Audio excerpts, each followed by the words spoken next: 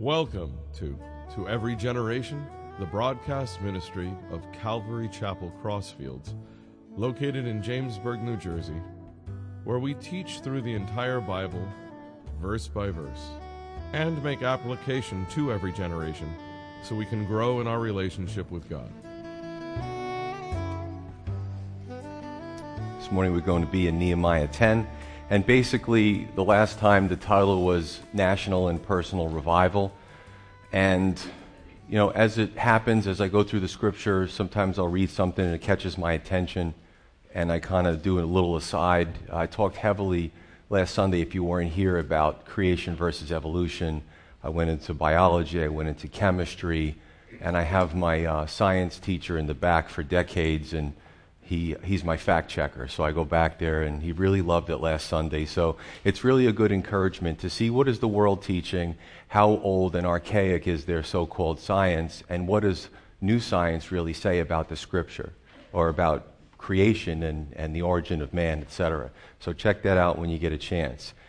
Today we're going to look at, well, what happens after the reading of God's Word, the rallies, the euphoria, the fellowship, and everybody goes home. And as I titled today's message, commitment. Commitment. And this is whether it was the children of Israel that were getting together and promising to follow God's Word, or even the church today. The way I see it, when you go home, you hear a message, you go to a Christian concert or a Bible conference or a men's conference or a women's conference, and you go home, you have only two choices. You either can commit or you don't commit. You know, many may have emotional appeals. You know, they'll go to events and they'll be driven by their emotions, and there'll be tears and I should and I'm convicted and I'm gonna, and then a week later, it just ends. Again, we could be like those people, or we could commit. Whether it be the children of Israel or the church today, it's truly a choice. And today we're going to look at really 8 stipulations or conditions after the rallies, after the euphoria, after the revival, for the people to decide when they went home if they were going to follow God's Word or not. It's that simple. Actually, just so you know, after we're out of Nehemiah, we have like a few more sermons. We're going to jump into Philippians, so I'm really looking forward to doing that as well. Just going to start with, again, chapter delineations came centuries later, so I'm going to start with Nehemiah 9, last verse, 38. And it said, "Because of all this, we make a sure covenant and write it, and our leaders and Levites and our priests seal it. Now those who placed their seal on the document were," starting at the top, "Nehemiah the governor, the son of Hakaliah, and Zedekiah." And it goes through the names. I don't have to read all the names, but we'll see the priests are there, the Levites are there, the brethren are there. You know what's beautiful? When there's a revival and the leaders are a part of it. Usually, actually, when you look at historic revivals, you find that, well, in the Western Hemisphere, usually it was a grassroots thing. It was individuals moved by the Holy Spirit. And maybe a lot of the leaders didn't catch on, but the Holy Spirit did an incredible work. Here, what's amazing is that the leaders are saying, hey, we're leaders. You know, we're at the top of the food chain. We're at the top of the echelon. And I'm just embellishing a little bit, but we're cut to the heart too. We need this personal revival as well. So we'll check it out. In context, again, there's this written covenant. The leaders seal it. And you could say that this is ratifying the covenant. If you've done any type of negotiations and such, you understand these terms. Verse 28, he goes on, "Now the rest of the people, the priests, the Levites, the gatekeepers, the singers, the Nethinim, and all those who had separated themselves from the peoples of the lands," pagan peoples, "to the law of God, their wives, their sons, their daughters, and everyone who had knowledge and understanding, they joined with the brethren, their nobles, and entered into a curse and an oath to walk in God's law, which was given by Moses, the servant of God, and to observe and do all the commandments of the Lord, our Lord, and his ordinances and his statutes, that we would not give our daughters as wives to the people of the land, nor take their daughters for our sons. That if the peoples of the land bring wares or any grain to sell on the Sabbath day, we would not buy it from them on the Sabbath or on a holy day, and that we would forego the 7th year's produce and the exaction of every debt." See, so it's my job to take something that was written over 3,000, right around 3,000 or so years ago, and then bring it to our understanding and make sense of it. Now, not to see the Bible with 2016 Western colored glasses, can't go that far. What does the Bible say in context? What's the proper expository teaching? But also not to put our ideas of what we see in our society and superimpose them on the Scripture. We want to pull what's out of that, what's God trying to say to us. So it is a challenge to take thousands of years that have passed, different cultures, different languages, and bring it all up to speed and make sense of it. So I'm going to intersperse and juxtapose, put our understanding when we read this of what we can take away from this. So let's look at these 8 stipulations. The first one is they wrote it down and they put their seal upon it. So back then, you made a covenant, a contract. We understand those today, but I think what's a little foreign to us is back then, it was a contract with the Lord. Lord, we promise we're going to do those things. It's a little foreign today. Some people journal in their Bible, they have a journal and they promise God and that's really awesome. But sometimes in Western society, in this era, we're a little loose with our commitments to the Lord. Okay, so what they would do is sometimes there would be a sacrifice that was made. And if you were a dignitary and you had a dignitary seal, after it was being written, you would put your seal in that hot wax. And that signified that this was a binding agreement. Okay? Second thing we can look at in verse 28 is they separated themselves from their pagan neighbors. Why? Now this is coming up again. Okay? If you had just looked at the news and you see the debates going on in our country and Europe and you hear the term xenophobia, fear of foreigners, it's not what they're talking about. Okay? Let's look at this. What does it mean? They were concerned about negative influences. They could care less about ethnic influences, which you hear the debates today. They were concerned about spiritual influences in a negative way. Now, it didn't mean that the children of Israel could live in a bubble. These were their neighbors. They had to interact with them. But they also wanted to make a promise to separate themselves from those. Listen, their neighbors were worshiping demons. They were worshiping the fish god. They were worshiping the storm god. God was very offended by that, by the way. So they made a promise to not be influenced by these weird, occultish practices. My question is, do we separate ourselves from spiritual declension in people? Now, it's a different story if you're working with somebody and they're hungry for God, they're hungry for Jesus, and you're leading them to Christ. You're having a positive influence on them. That's a different story. Remember, influence is rarely static or at equilibrium. Influence is going one way or the other. On any given day, week, you're involved with others that you know. They're either having a negative influence on you, or in the case if they're your mentors, they're having a positive influence on you. But let's just go back to those that don't know the Lord, or you're having a positive influence on them or having a negative influence on you. Which is it? And we know. We know. Sometimes we don't want to see, but we know. The third thing in verse 28 was that there were many witnesses. Okay, there's a lot of names, there's a lot of groups of people spoken about. Accountability. That's important. Accountability. And there's this thing where God has designed the church as a group. Honestly, there's really no example in Christianity of what I would call lone wolf Christianity. It doesn't exist. And it's funny because, I hear this, and people will bounce from church to church to church because they can never just seem to get along with people. Then they end up sitting on their couch and watching Sunday church on the TV preachers. That's not church. The Bible says in Hebrews, don't forsake the assembling of the brethren. There is something to be said about God putting a bunch of different people in a room, in a community, and saying, now get along. But I don't like that person. Well, that person's different from me. Well, but God's just like, listen. How's the world going to know you, church? Your love for each other. So figure it out. And I found that, maybe some that I didn't get along with at first over a period of 5 or 10 years, you keep trying. You keep trying. And at the end of a period of time, you might find out that you're actually good friends and you have a lot in common. So assembly is very important. Accountability is important.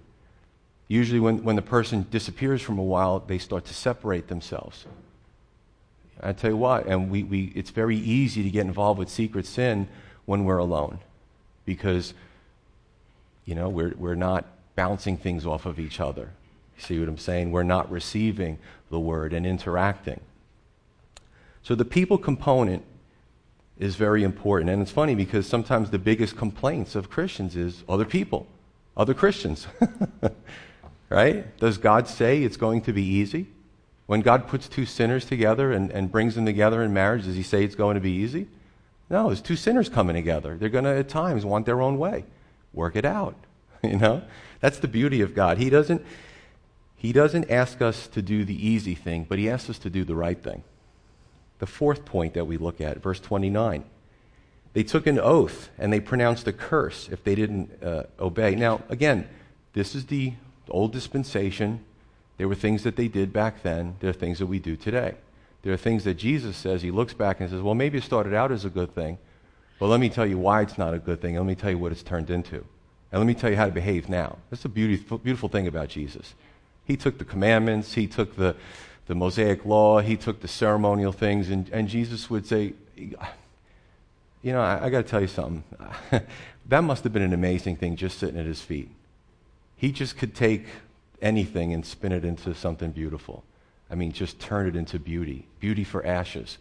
So I'll tell you what Jesus said. But let's look at this. An oath and a curse. An oath was basically you would say, I swear by God that I'm going to do this. So it was binding. A curse was someone to the extreme of taking a curse which says, I swear by God I'm going to do this, and if I don't, that he would punish me. I mean, you better make sure you do it if that's what you're going to say. So let's look at what Ecclesiastes says, Ecclesiastes 5 in the Old Testament, and let's look at what Jesus says in the New Testament. So Ecclesiastes 5, 1 through 7, it says, walk prudently. Remember, this is the Old Testament. Walk prudently when you go to the house of God, and draw near to hear, rather than to give the sacrifice of fools. For they do not know that they do evil. Do not be rash with your mouth, and let not your heart utter anything hastily before God. For God is in heaven, and you are on earth. Therefore let your words be few. For a dream comes through much activity, and a fool's voice is known by his many words. When you make a vow to God, do not delay to pay it, for he has no pleasure in fools. Pay what you have vowed. It is better not to vow than to vow and not pay. You hear people today saying, and I cringe, I swear on my children. I swear on my eyes. Oh my goodness, don't say that. You know what I'm saying? And it's just this rash stuff that comes out of the person's mouth that's really foolish as if it was actually to come to pass. So even in the Old Testament, it said, don't be in a hurry to promise God anything. Make sure you really think this through. Okay? 6, do not let your mouth cause your flesh to sin, nor say before the messenger of God that it was an error. Oh, it's my mistake, sorry. Why should God be angry at your excuse and destroy the work of your hands? For in the multitude of dreams and many words there is also vanity, but fear God. So the Bible's saying that it's better to not make a promise than to make a promise and not follow through. Okay? You see the order there. What did Jesus say in the New Testament? Well, let's go to Matthew 5, verse 33. I love the Sermon on the Mount because I see like pages in my book of Matthew of Jesus just taking everything in the law, God's word, and making it digestible for the people. And I could tell you, the majority of the people that surrounded him had a very base, if not no education. So here the Son of God is making this understandable for everyone, regardless of their education level. Of course he's the Son of God. He was a master. He was able to do this, to make everything understood. So Matthew 5:33, Jesus, now again, this is thousands of years of hearing the oaths, of hearing the promises, and Jesus now says this, again you have heard that it was said to those of old, you shall not swear falsely, but perform your oaths to the Lord. And we can look at Ecclesiastes. But I say to you, do not swear at all, neither by heaven, for it is God's throne, nor by earth, for it is his footstool, nor by Jerusalem, for it is the city of the great king. Nor shall you swear by your head, because you cannot make one hair white or black, but let your yes be yes and your no, no, for whatever is more than these is from the evil one. Be a person of your word. I got to tell you something. When people ask me to do something, and it might come off rude, but I'm not quick to say, yeah, I'll do it. All right, let me think about that. Let me pray about that. Let me look at my schedule. Because I don't want to be the one that even says to you guys, oh, yeah, I'm going to do it, and then I don't show up, or I can't do it now. I don't want to be that person. In Matthew 23, Jesus chastises the religious leaders for making hypocritical oaths. They actually made certain oaths that it was like a wink, wink, nudge, nudge. Well, if I swear by the temple, I might have to fulfill my oath, but if I swear by the gold in the temple, this was their scam. This was their religious scam that they did. Well, that one I really have to keep. And they would have this system, and Jesus saw right through it. God wants us to be people of our word. And when it comes to Him, God wants us to follow Him and obey Him, not out of terror, but out of love.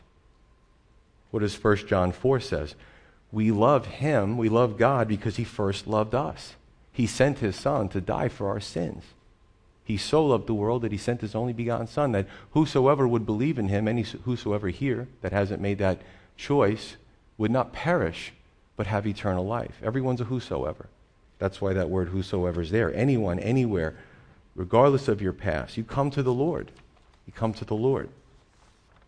The fifth point, verse 29, going back to Nehemiah 10, the fifth point, he says, observe and do the commandments and statutes in God's word.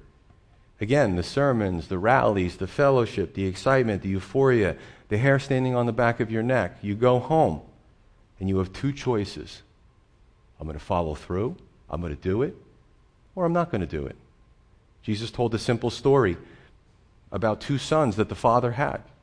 And it's reflective about how we deal with the Lord. And the father says to the one son, hey, I need all this stuff done. Sure, Father. Oh, Father, I'll do it. And he leaves the father's presence, does none of it. But he sounded good, didn't he? Sounded really great. The second son, he says, I need all this, stuff done. Do this. Son goes, no, I'm not going to do it. I can't do it. I don't want to do it. I haven't really thought it through. I don't feel like doing it. I'm embellishing a little bit. However, the second son has a change of heart, and he does it. And Jesus said, so which one did the Father's will? Now, that's a great parallel to us. You ever meet these people that, even in the church, they just immediately start with the mouth. They want to please people with their words, and then they don't follow through.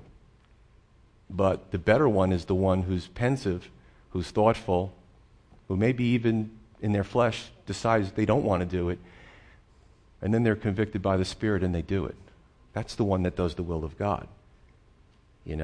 It's not about putting on a show in front of other believers. Me personally, shows are hard work. They're hard to maintain. I just prefer to be myself. Sometimes I come off a little crusty. It's okay. But the thing is, I got to be me. You know what I'm saying? I can't be somebody else. I can't pretend to be somebody else. I can't pretend to be this ministry that people like. I can't do it. And brothers and sisters, you got to do the same. You just got to be you. But you got to be filled with the Holy Spirit, desire it, and desire to please the Lord. And you know what? Sometimes we're going to come in the church and we're going to be in bad mood. If somebody just cut us off or bumped us, rear-ended us in our brand new car or whatever the case may be. Come in, we're irritated, we see something we don't like. It's okay. Be yourself. Just if you're really that angry, don't sit too close to anybody. So we move on to the sixth point, verse 30. Again, this is another, it's amazing. Again, the scripture twisters can take any of this stuff and twist it. See, the Bible is this. See, the Bible is that. And it's my job to explain it. You go back into the culture, you read a little history books, you say, oh, that was what was going on at the time. That makes sense. Sixth point, they agreed not to give their daughters in marriage to foreigners or take pagan daughters from other peoples and marry them to their sons. Listen, American culture is very different. It's amazing. When you go across the seas, it's a whole different world out there. The rules are different. The cultures is different. Some are shocked when they go to another country. I can't believe that this is how they do things there. In American culture, you can come and go as you want. You could marry who you want. You could Marry somebody that is of a completely different belief system, and you can worship, do whatever you want, and they can do whatever they want. But back then, especially with the women, because of that culture, when the daughters were married off, they were taken to a pagan land, surrounded by idolatry, occult practices, and they were pretty much forced to worship the pagan gods. So this was very important, especially for the young ladies. Brings me to another point, 2 Corinthians 6. The Bible talks about when we get married that we need to be equally yoked spiritually. Bible doesn't say anything about which ethnicity to choose, who's got money, what bloodline they come from. In the New Testament, it says there's only one rule: can't be unequally yoked. Now, I see that in our culture there's a pressure for young women to get married, and sometimes they'll settle. They'll take a husband who's not a believer. And I'm going to tell you something. Let me just fast forward your life, young ladies in your 20s, late 40s and 50s. The women come into my office with tears in their eyes, and they're brokenhearted because the husband said, oh, yeah, you can go to church. Oh, yeah, this, that. And then once they're married for a while, the husband's like, well, I'm married now. And they're trying to have a fire for the Lord, and they love their husband, but there's this dampening effect. This is reality. This is why I'm up here. Sometimes we have to cover these subjects. Marriage is difficult to begin with. Again, bringing two sinners together. But if one person is completely passionate for the Lord and the other one is not, it's going to cause problems. The Bible knows what it's talking about. I have a friend, really solid believer. It's amazing because he was telling me about a relationship he had in college. Again, it works in the reverse too. He was dating this young lady, and they were really getting along, and they seemed to love each other. And one day she said, I don't want to say his name, have to be careful. She said, we can't be dating anymore. And he said, why not? Everything's going great. She goes, we're unequally yoked. And he was mad. And it's funny because fast forward 10 years later, he becomes a Christian, and he tells me the story. He becomes a Christian now, by the way. And then he tells me the story, and he says to me, he goes, I didn't understand. And I was mad at her. Everything was going fine. He goes, now I get it. Now I get what it means to be unequally yoked. So hopefully she found a Christian man that she married, and he found a Christian wife, and they got married and they have a beautiful family. Again, it's not being mean. It's not being biased. It's going to dampen. God doesn't want the fire in us to be dampened by any means. And Jesus said, God's got to come first. Okay? I got news for you. My wife is sitting in the back. I have one child. I have one son. And even now I'm praying for his wife. I don't really care what her ethnicity is, his wife. He's 16, so he hasn't met her yet. Well, maybe he has. I just don't know it. I don't care what her ethnicity is. I don't care what her education level, what parents she comes from, if she's got money or not. All I care about is that my son chooses a woman who loves the Lord. Right, Heather? That's right. She knows it. It's the same. We believe. That's the thing. Seventh point, moving on, verse 31. It says they decided not to do business on the Sabbath. Back then and today, sometimes really obeying God's word can put us at a financial disadvantage. I know some that maybe were a little fast and loose with their financial practices. They become Christians and they're convicted about being really honest and doing the job that they say they're going to do. And that's a great thing. But you may lose some money. Now, in this situation, the Jews were not supposed to do business on the Sabbath, but the pagans did it all week long.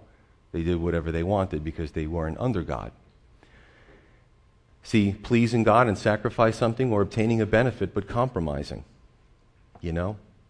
As a matter of fact, when we look at the seventh year's produce at the last part of verse 31, that one last year, they were supposed to leave everything fallow, let the land heal.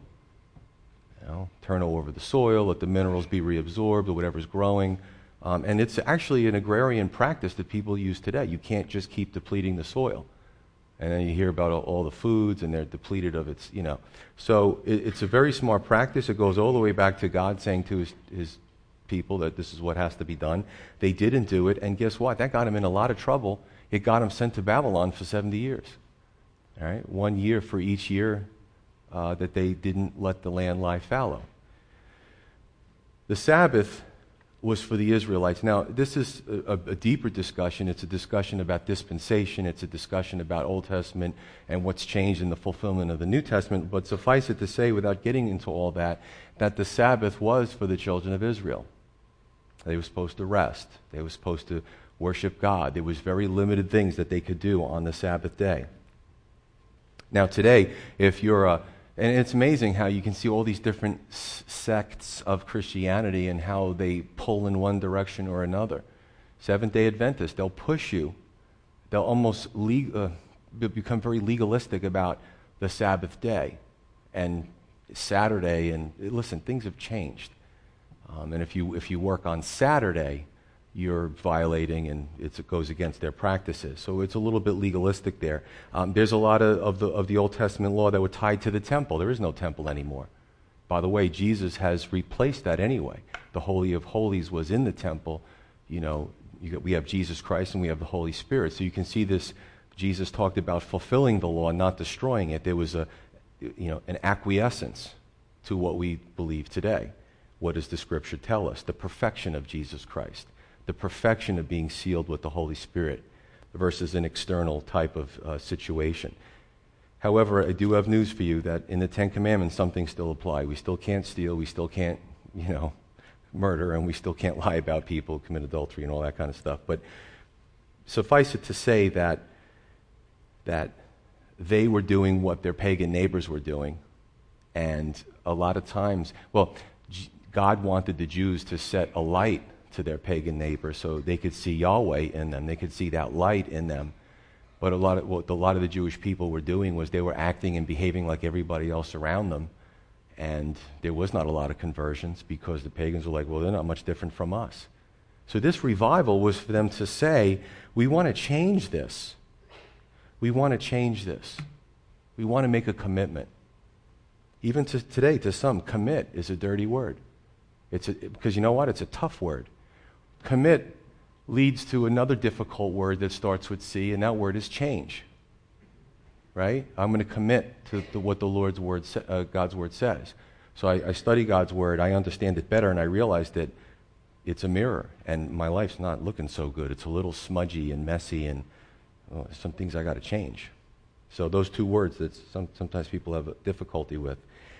The last few verses, verse 32, it says, also we made ordinances for ourselves to exact from ourselves yearly 1/3 of a shekel for the service of the house of our God, for the showbread, for the regular grain offering, for the regular burnt offering of the Sabbaths, the new moons, and the set feasts, for the holy things, for the sin offerings to make atonement for Israel, and all the work of the house of our God.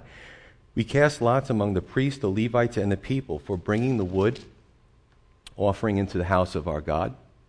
Remember, today you look to Jerusalem, you see part of the Wailing Wall, and that's it. Everything's gone. So unless you really know the Scripture, you're really versed in this, you're like, what are they talking about? This was their way of worshiping when on the Temple Mount today, that temple used to exist. As a matter of fact, it was the Valley of Hinnom, the different valleys that surround, even today, there's really large stones from when the Romans destroyed everything and pushed the stones over the edge into these ravines, into these valleys. So it says, according to our fathers' houses at the appointed times, year by year, to burn on the altar of the Lord our God, as it is written in the law, to burn on the altar of the Lord our God. And we made ordinance to bring the first fruits of our ground and first fruits of the fruit of all trees year by year to the house of the Lord, to bring the firstborn of our sons and our cattle, as it is written in the law, and the firstlings of our herds and our flocks to the house of our God. Heavy commitment. To the priests who minister in the house of our God, to bring the first fruits of our dough, our offering, the fruit of all kinds of trees, the new wine and the new oil, to the priests, the storehouses, the house of our God, and to bring the tithes of our land to the Levites, for the Levites should receive the tithes in all our farming communities. And the priests, the descendants of Aaron, shall be with the Levites when the Levites receive tithes, and the Levites shall bring up 1/10 of the tithes to the house of our God, to the rooms of the storehouses.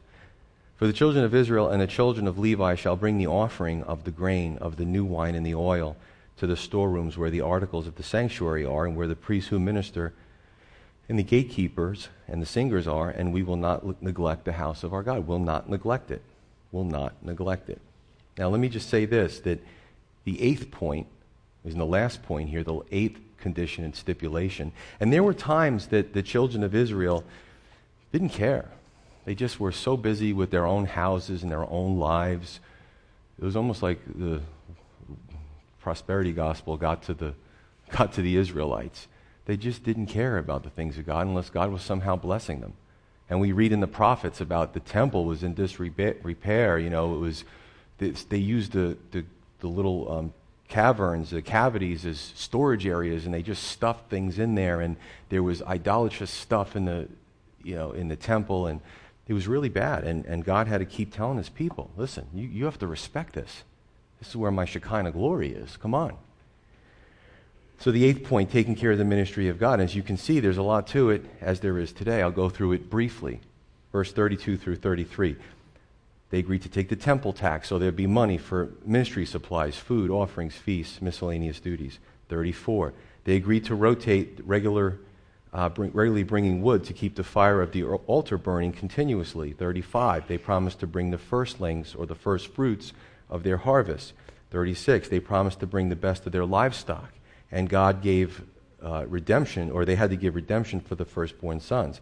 37 and 38, they promised to tithe. People say, what does a tithe mean? Tithe really just means a tenth. It means 10%. So they took 10% of what their income was, which could have been in the form of what they produced. Remember, that was an agrarian society. It was a bartering society, right? Did they have, coin money? Sure they did. But a lot of what they did was to bring from their harvest, right, to the ministry of God. 39 was sort of a catch-all to make sure everybody understood that the temple of God was not going to be neglected. Again, this was binding. They signed it, they sealed it, and they did all these things to say, we're bound to this. We said we would do it, so we have to follow through with it. Now, let me just say this. If you're new to Calvary Chapel, and for those of you that have been here for years, you'll know we hardly ever talk about money. However, we're going to be faithful to talk about money when it comes up in the Scripture. Otherwise, it promotes irresponsibility, misappropriation, skewed priorities, and really lack of spiritual blessing. There's these ideas out there, how you can, it's almost like a Ponzi scheme, how in Christianity you can get yourself wealthy. No, God blesses based on our faithfulness, not some way to manipulate Him and say things over and over again and mull it around and bounce it around in our heads. That's mantra. Jesus spoke about mantra when it came to prayer. However, this whole prosperity gospel thing is really rooted in Eastern mysticism. It's this repetition and doing it over and over and believing it and visualizing it, and this is going to be my house on the cul-de-sac. It's not in Scripture. It's not in Scripture. We're not anytime soon going to ask you to take out your wallets or your pocketbooks and hand it to the person next to you and dump it in the offering plate. We don't do that either. That's weird. Are people going to come in here with like $2 in their pocket? We're not doing that. Don't worry about it. But no ministry runs on charisma. It didn't in the Old Testament. It didn't in the temple. It didn't in the Acts church. And it doesn't work here, okay? The Bible speaks plenty about financial responsibilities to the Lord. Now, sadly enough, greedy and hypocritical preachers, many with funny accents and bad hairdos, have turned people off to the church because of the overfocus on money. We're not going to do that. But it doesn't absolve us of our fiscal responsibilities. So, let me just say this. Do a simple exercise. And I don't do stuff in church because these things should be done in private. Right? It's not a pressure thing. Go home, take out your checkbook, open it up. Go online, get your credit card statement of the last few months. Start flipping through it. See where you spend your money. See where most of your money is spent. That could probably tell you what you worship and who you worship.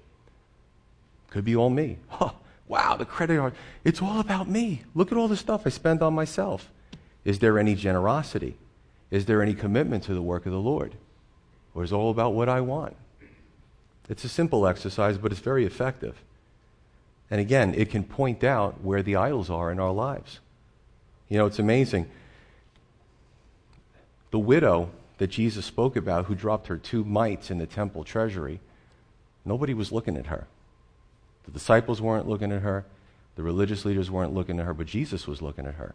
He goes, she gave more than everybody. What?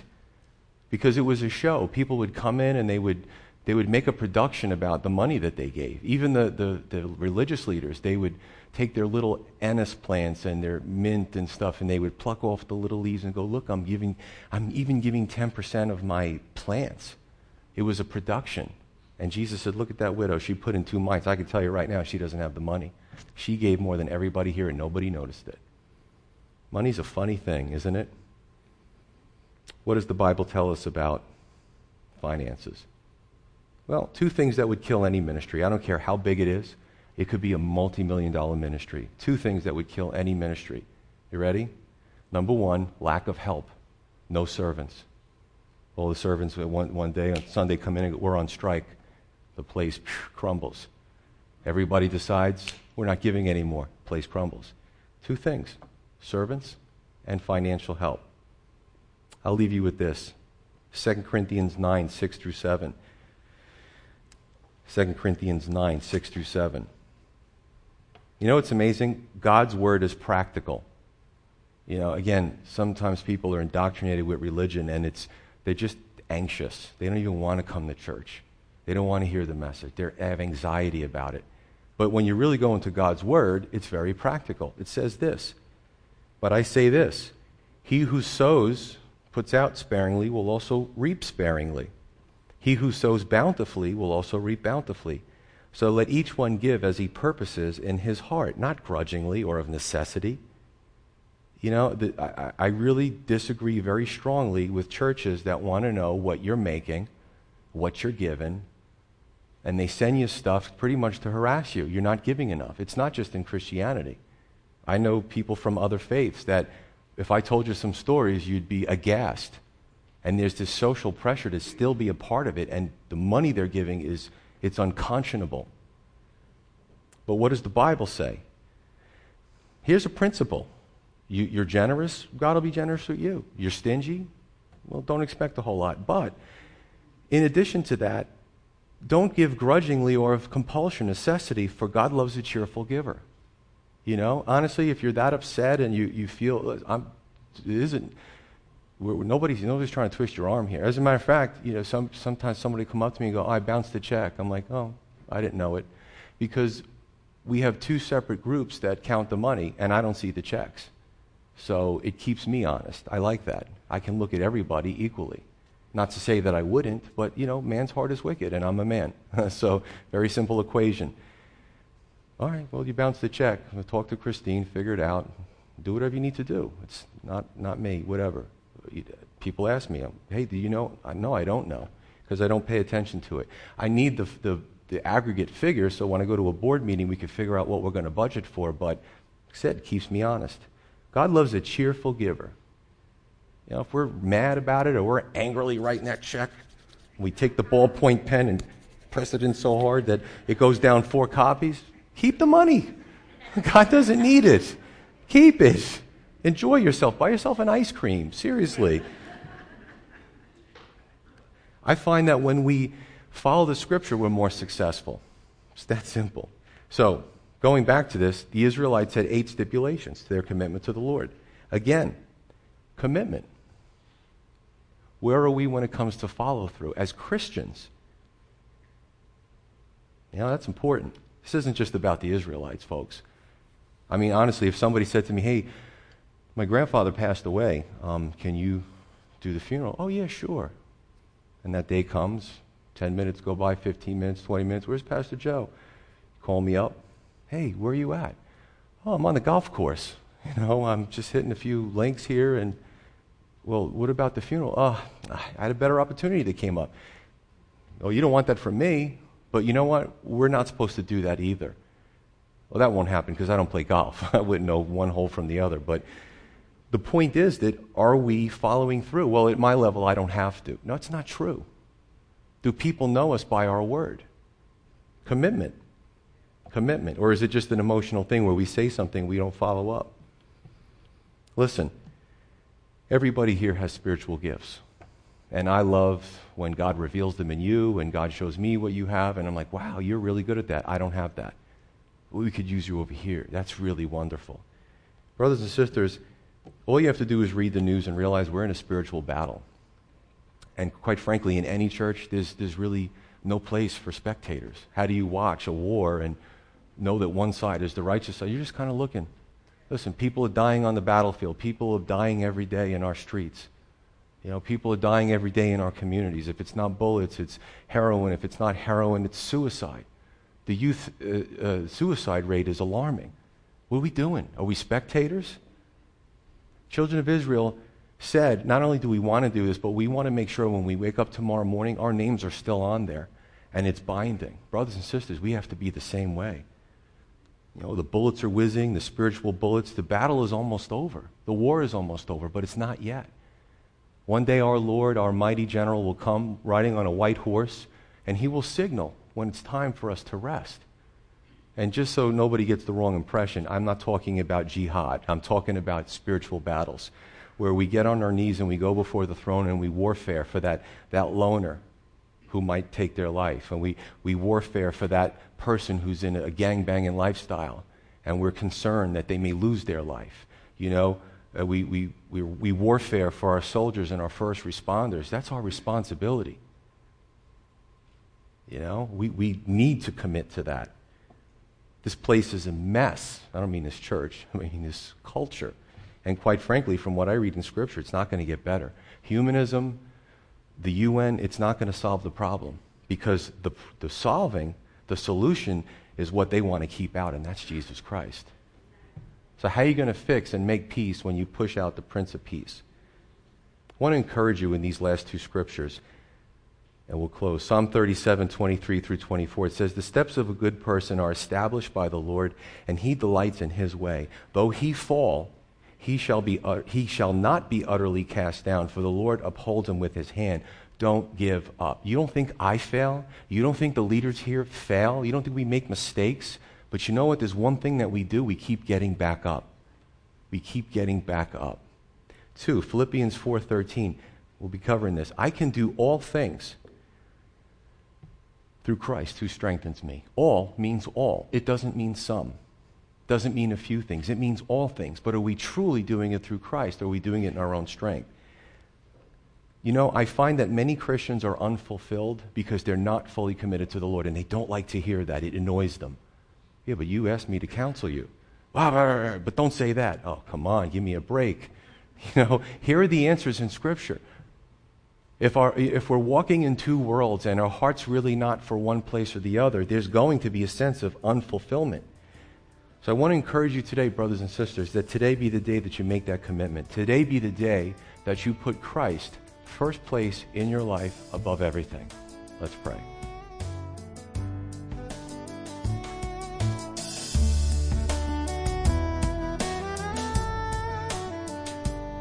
You've been listening to Every Generation from Calvary Chapel Crossfields. We're located at 15 Half Acre Road in Jamesburg, New Jersey. We meet for Bible study Wednesdays at 7:30 p.m. and Sunday service begins at 10:30 a.m. On Sundays, we have children's church for all ages, in addition to infant and nursery care.